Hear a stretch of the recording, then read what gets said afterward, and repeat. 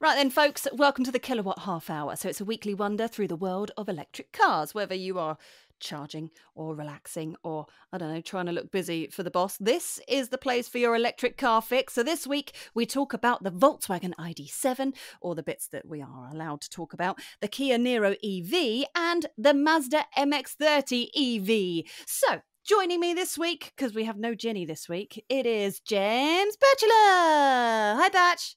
Hi, I'm so glad I'm back. I thought I'd blotted my copybook last time, but clearly not, because I'm here. And of course, we have the ever fabulous Mike. Hi, Mike. How are you doing? The ever available Mike. Yes, no, I'm very well, thank you. Very well. Nice to be back. Yep. So first things first, we need to discuss what we've been driving this week. So first things first, I'm gonna go straight with you, Mike, because last week's podcast, you were just about to head off to go and drive the VW ID.7. So I want to know how that went, or what you're allowed to tell us, because there's an embargo, right? There is an embargo. It's a couple of. I think it breaks next week. I drove through Storm Ciarán to get to Heathrow Airport, and it was the bumpiest takeoff I've ever experienced in my life. Anyway, we flew to Marseille, went to drive the Volkswagen ID.7, as you say, which is a kind of an odd car. I'm not entirely sure Volkswagen know why they're launching it as well either. Really, it's going to sit above ID.4, ID.5. It's a saloon, even though it's a hatch. They're careful not to sort of compare it to other models, but I guess it's kind of Ioniq 6 kind of money sort of dynamics as well. So it's an interesting than an package. Ioniq 6, though, isn't it? It is. Yeah. It is a little bit. It's bigger than an Ioniq 6. It is a little bit. Yeah, it's a very Volkswagen car. They've clearly turned their back on ID being funky new way. This is the new modern kind of way. It's very much like an Arteon or a big Passat, something like that. And it kind of takes the place of Passat because there's no saloon Passat anymore. It's going to be estate only. So if you want a big Volkswagen saloony shaped car, ID.7 is kind of going to be your only option. It's, I think it'll appeal to Volkswagen owners. It ticks all those boxes. It's well made. It's comfortable. It's a little bit bland. It's just all those kind of Volkswagen-y things. And I think they're kind of in their comfort zone. Now they're doing this 77 kilowatt hour battery and a new, bigger 86 kilowatt hour battery, which is the same one that goes in the Buzz long wheelbase. So yeah, it's an interesting car. I'm sworn to secrecy in terms of efficiency and how, because that counts as driving impressions, but it's quite interesting. You'll have to see next week when the review comes out. I'm going to be honest, right? You've thrown out the word interesting quite a lot, which never normally bodes well. I don't know how you're feeling about that reaction, Batch, but like we're listening to Mike going, it's interesting because it's really interesting, which means I don't know if it's a good thing, but I guess we'll have to wait. He's gagged by the embargo, isn't it? I mean, it's very difficult when you know that you are likely. If you say something wrong, you're going to get into trouble with some Germans. You've got to use the word interesting, I suppose, haven't you? So that's true. Okay, hasn't it with interesting? Isn't one of the big things though? Isn't it got a new infotainment screen? Isn't that one of the big things about this car, or have I made that up?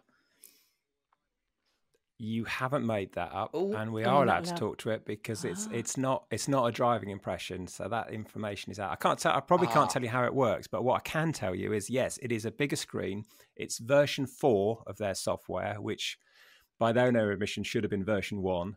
It's way better. I mean, it was flawless during our time, but it didn't miss a beat. And I think it does get a bad reputation, and I think it's one of those things that people found the first one awful. Even Volkswagen admit it wasn't ready. But I guess that reputation sticks for. I mean, crikey, we're talking 3 years in, people are still referring to it as terrible Volkswagen. It's a load better than it was. And one thing I can tell you, which apparently was almost impossible to fix with the previous one, is that those sliders are now backlit. So if you're driving it in the hours of darkness, which this time of year is most of them, you can see the volume control and the heater control. So you're not sort of finally. Yes, exactly. I did ask the engineer about this, and he said you would not believe how complicated it was to add that in. We had to develop an entirely new unit. It was it was an oversight. It should have had it, but it didn't, and it was too late to change it. But it wasn't just a case of adding an extra 1 or 0 in the code to light those lights up. There was no provision for lighting those at all, and it would have been a complete hardware change, which is basically what they've had to do. Oh, blimey. Well, I'm pleased that they've done it. And does it look nice while you're sliding and pressing those touchy slideys? Interesting. Interesting's the word, isn't it? I tell you what is interesting, Batch, is that the fact that we've got used to driving a car now with an enormous screen, just 2 or 3 inches to the left or the right of you, depends on the side of the car that you're driving on. I think 2 or 3 years ago we'd have said, my goodness, that is really strange to be doing that. But we just get in now and we think, oh, that's fine, that's easy to read, and it's straightforward. It is. There are a lot of controls on it. There's 1 or 2 controls that are physical buttons, but again, it's a bit like the EX30 in so much as an awful lot on there. But it is better. They have made it so much you haven't got to click different screens in order to then access all the kind of various bits and pieces. But I mean, there were 2 standout things of that launch. 1, it was 3. 1, it was interesting. Second was they put a very good soundtrack, and this is a kind of new thing, isn't it? And they have soundtracks, playlists in the cars when you drive them, obviously to try and put you in the mood of giving them a good review, that kind of thing. This was sort of 80s and 90s bangers. It was all killer, it was all killer, no filler. It was every track you thought, yeah, this is good. It was almost spookily kind of the sort of playlist you would choose yourself. I don't know how they do that, because I'm an old fossil, so I quite like 80s and 90s stuff. But there were sort of younger guys on that launch, which must have thought it must have sounded like classical music to them. It was that old. But that was good. And the last thing was we had an hour and a half transfer to the airport, and we did them in an ID Buzz. And it was one of those things. I've driven an ID Buzz, but I've never ridden in the passenger seat or in the back. And it was just nice just to be taken in a car that you've written about and everything, and just realise, oh yeah, this is really nice. You haven't got to concentrate on the driving. It was a lovely thing. And that's all I'm going to say about it. Was it as nice in the back as you'll make it, because you can't open those windows? So getting car sick that's a nightmare for anyone in the back of a Buzz. It's funny you should say that, because one of the guys did arrive at the airport looking very green, ran straight past us, and we thought, oh, is he on an earlier flight? No, we were just trying to find the loo. So it was, yes. I was in the front. I was all right. I called, because I've got circus act legs. I'm 6'5". I can't, I kind of said, I don't want to go in the back. So I had the front seat. But one of the guys in the other car was looking a little bit green. But anyway, enough of the ID7. Let's talk about something else. Yeah, come on, Batch. What you been driving? We haven't seen you for a while, because you haven't been on this podcast for, I don't know, like a month. No, and I've done a lot actually, which is nice. I've been driving lots of interesting things. I've driven the Neo EL6, which very interesting car actually. I hate to say this because I'm a journalist, and you should go with an open mind, but I wasn't expecting a lot from this car, but it really impressed me actually. And I know we've spoken about the whole battery swapping tech before, and Neo themselves say that this is it's just a stepping stone. It's just trying to solve the problem we've got at the moment, which is the charging infrastructure not being brilliant when you desperately need it. But the car itself, really nice and premium. I mean, dare I say it, I would probably consider it over a Mercedes EQE SUV, actually. Interesting, possibly. Whoa. I don't know. So I did that. And then I flew immediately to Liverpool via Ryanair, which was my first ever Ryanair flight, but that's an entirely different story. We won't go there. We were winding Batch up, telling him it needed to buy extra seats. Yeah, we were winding you up on that launch previously, to telling them that you had to pay to use the toilet and that kind of thing. So you were a bit worried, weren't you? I was very, very worried, yes. Actually, in my excitement there, I've said the story a little bit wrong. I was on the the Volvo EX30 with Mike, actually, and we had a lovely time, didn't we?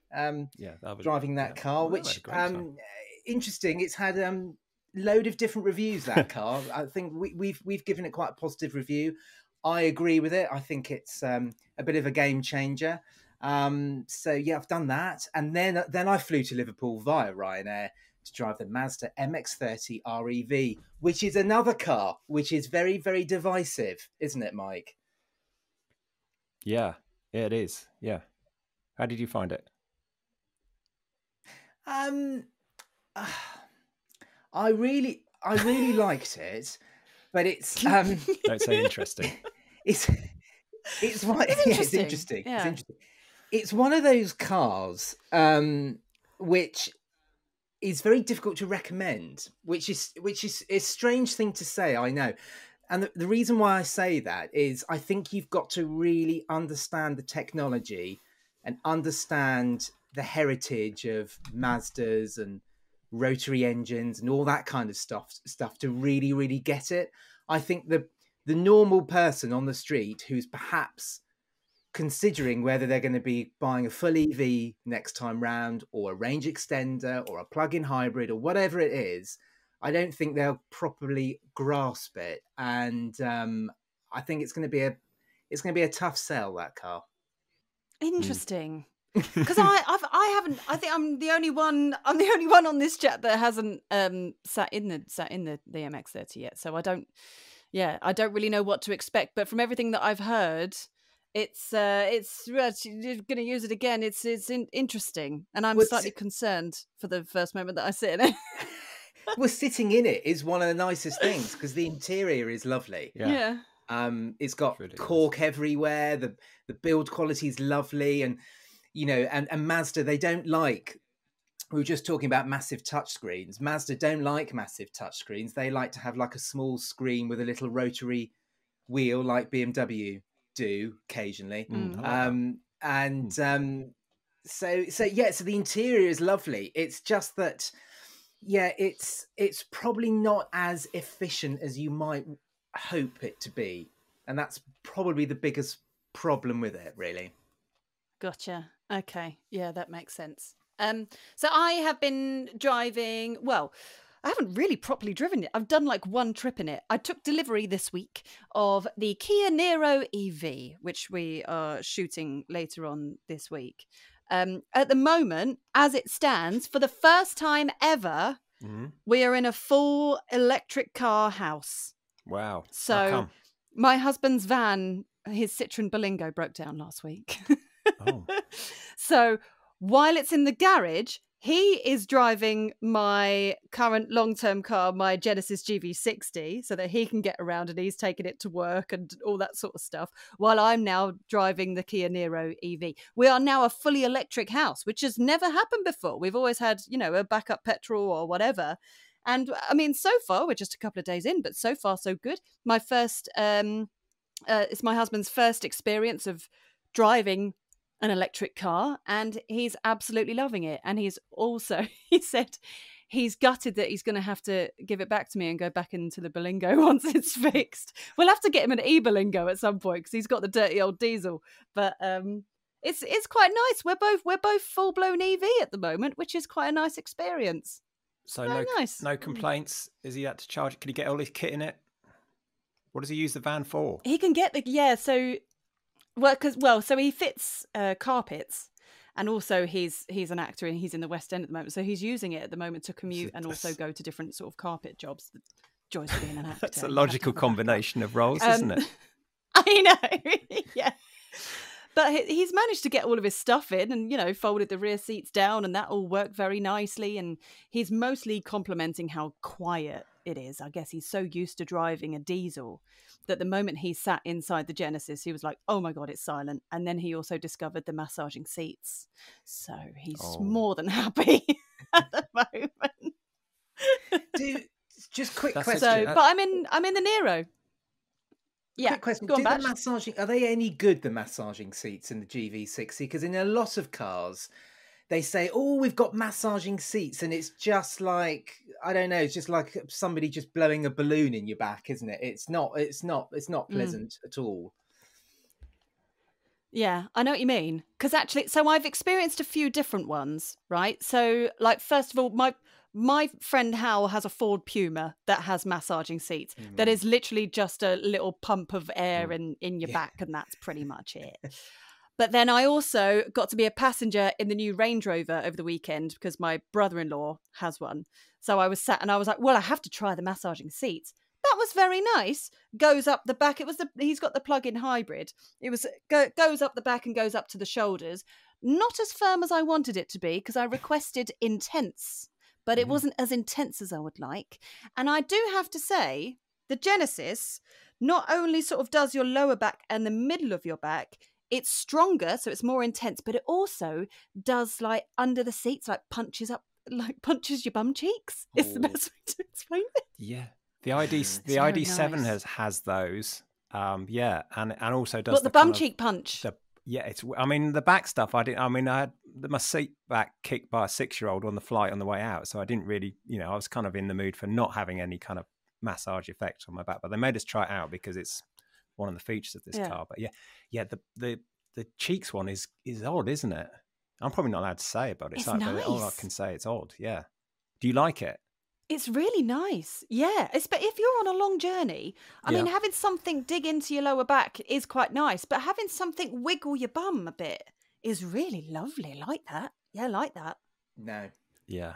Hang on. I realise we're operating we operate in a sort of strange reality, don't we, as motoring and car journalists, because we talk about this sort of things. But when you actually look at the spec sheet and it's like a £900 option, if it was your own hard-earned cash, if it was an extra £15 a month on the monthlies, would you tick it, or would you just think, oh, it's lovely to try, but really? If it was £15 a month, I would probably pay that. I would pay that for that. If it was just a normal back massage, I probably wouldn't have it. But the bum cheek punch is a real game changer. I think it's like, because it wiggles your pelvis a bit, and it's really nice if you've got lower back pain. It's fine if you've got constipation, but it's just for me. There's just too much movement down there, and I just worry of what might happen. So I don't like them. I hate them. It's your bum cheeks. It's not, in a more intimate place. It's your bum. It just wiggles your hips. I'm getting to the age now, though, that where any movement in that area, you just don't know what's going to happen. So I just don't like it. Just give me a back massage, not a bottom massage. Thank you very much. Okay. No, give me a bum massage all day. Love it. Absolutely love it. I really do. I really think. Wow, this took a turn. This podcast, didn't it? It did, didn't it? It really did.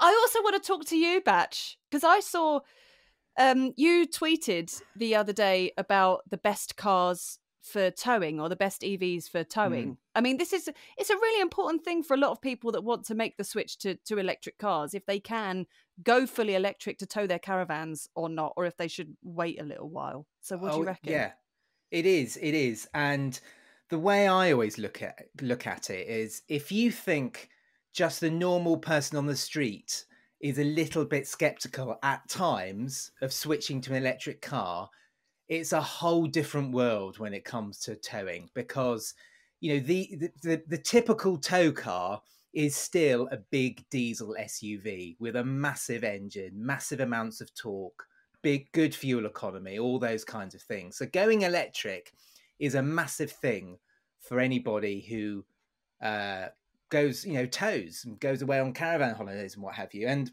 the thing is, though, there are some fantastic electric cars out there at the moment that are fantastic at towing. And one of my most recent car I was driving for this purpose was the Skoda Enyaq Coupe, and great car for towing. Better than the BMW iX that I drove a few months ago for towing.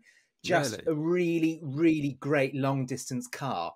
The only problem is that it can't do long distances, because I'm not saying anything extraordinary here. I'm sure all our listeners know this, but as soon as you put a caravan on the back of a car, the range goes south very, very quickly.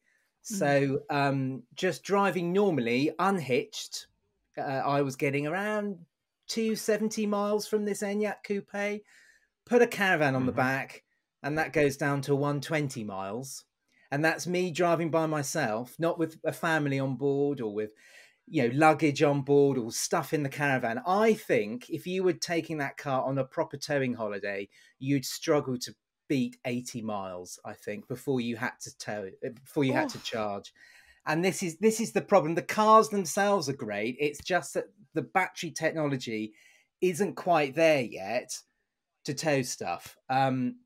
But there is some really interesting stuff in the future, though. I mean, there's talk of caravans themselves actually having onboard generators and chargers and stuff to, to recoup all the lost energy, so that it's not taking power away from the car, all that kind of stuff. So there's a lot of stuff in the future. It's just at the moment, if you are considering going for an electric car when towing, you're going to have a bit of a stressful life, I think. And charging is a whole world of pain as well, isn't it?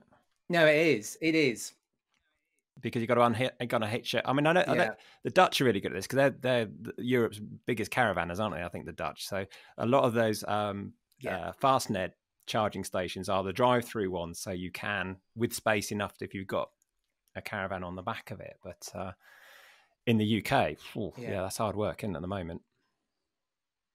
No, and we just don't have them. And if you look at the main holiday routes, like the A303 and the key motorways, you just don't have service stations where you can sweep in there with a caravan, and you've got to unhitch your caravan, and people don't want to do that, and we could potentially have a future where you turn up at a services and the whole car park is strewn, absolutely littered with white plastic boxes, because people have had to unhitch to actually charge up. So, I mean, we frequently talk about how the charging infrastructure can be a little bit patchy in certain parts of the country.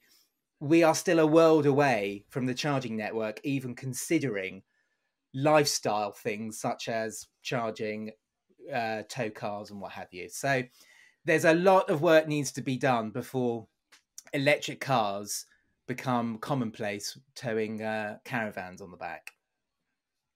So this new potential tech in the caravan, that then the caravan would make the most of the regen braking, is that something that you could add on to an old caravan, or you'd have to buy a new caravan to get this new technology within the wheels or something?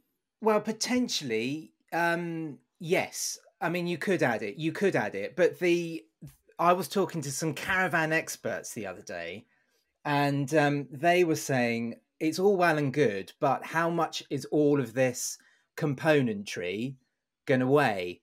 And it will affect the weight of the caravan, and then in turn, it'll affect the weight of the car.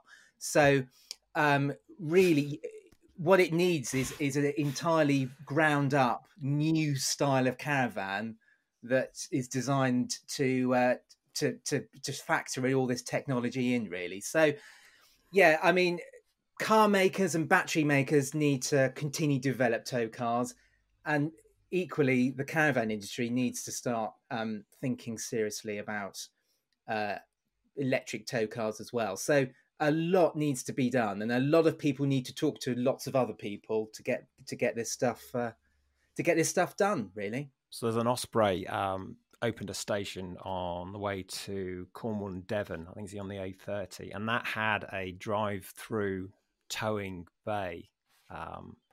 So I'll be interested to know if anyone who's listening to this has tried it or seen anyone using it. I think there's one of only a handful in the country, but that isn't on a sort of popular route. I guess it takes up so much space, doesn't it? And you've got real estate of a charging site.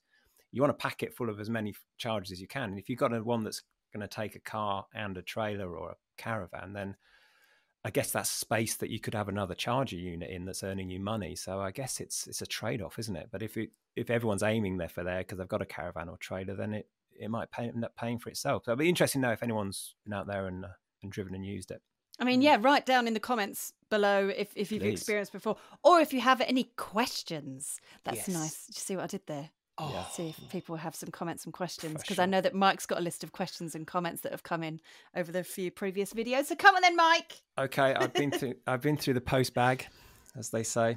Found some good ones. There's a few bits and pieces commenting on stuff we've done. There's also people just telling us they're having a great time. There's a chap called Alistair L. said he had a mini trip of a lifetime to spend a day with his daughter driving the e-tron GT around the Nürburgring. I mean, that's pretty good, isn't it? Gosh. And guess what? And that wasn't the only win he had. That wasn't the only win he had. He said Sixt or 60. How do you pronounce that? That car hire place? 60? Sixt. Sixt. Sixt.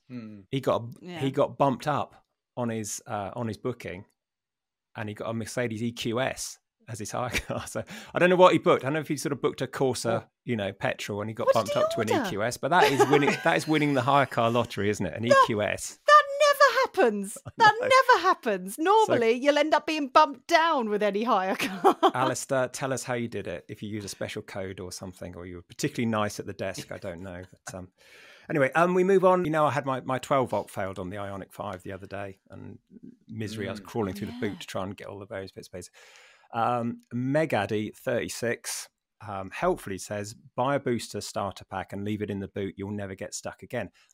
I did have one in the boot. It didn't work. It was fully charged, but every time I connected it to the battery, the car went on, then went off. I went on, and then went off. And I put a little video that it looked horrendous. I thought it must be doing some damage at some point, but it wasn't. It was never on long enough to be able to switch it on, to be able to fire up the big battery to start charging the little one. And Mr. Mawson 2438. It's hard to imagine there's 242,437 other ones. But anyway, DC2438. He said, helpfully, I'd say don't let the battery run down so much. So if only I'd listened to Mr. Mawson 2438. I know. It wouldn't have happened. It wasn't even that low, though, was it? It wasn't. It was 19%. It was 20% when I left it. It dropped down to 19% because the flaps were doing this, and it was obviously going to Blue Link and everything. And that was enough to, anyway, it's history. I'm over it. So you questioned how fast 50 knots was on that electric boat you were driving last week, Nicola. Well, I didn't get to drive it. I just got to look at it. Well, but, yeah. Regardless. Andrew Mullen, 4003, says 50 knots is 57.5 miles per hour. Okay, so that's pretty quick, isn't it, on water? That would feel really quick on water. Yeah. And finally, a request which I think we'll be able to fulfil for once. Adam Shooter 6302 says, please can we have your long-term review on the Enyaq and Aria that you hinted at a while ago? We hint at a lot of stuff and it never gets done. But this is both a high up on his list for my first full EV. Well, Adam, it's coming. It's being filmed in the next week or so. We've got more updates coming for our Enyaq and our Aria. It is a weird thing, isn't it, when you're driving like a long-term car, like so with the Genesis, because I was with Tom last week and I was doing some other little drivey bits. So Tom took the Genesis for an hour to kind of drive it around, and he was the one that was taking it to each location, and he was the one driving it. And he got out, and I went, well. And he went, I don't know if I like. I'm like, no, you can't. I think as well, because that's the joy of a long-term car is that it ends up fitting into your life, and you end up appreciating parts that someone driving it for 5 minutes doesn't actually understand or appreciate yet. So I do think long-term reviews are really, really important things. So I got really upset when Tom found some bits about the Genesis he didn't like. Well, I think on that bombshell, we need to wrap up, really, don't we? Because people will have charged. They'll be ready to go unplug their cars by now. So I think that's probably it for this week. Have we hit 30 minutes? Yeah. Oh, I'm proud of us. Well done. Lovely. I wasn't even keeping an eye on the time, you see. Well, we could done, waffle on for hours, I know, but Probably, people have got lives, they've got stuff to do. So I think we better leave them in peace. That's very true. Well, thank you so much for joining us this week. I have no idea what the plan is for next week or who will be on or what we're going to talk about, but we'll figure that out next week. And we'll see you next time. Bye everyone.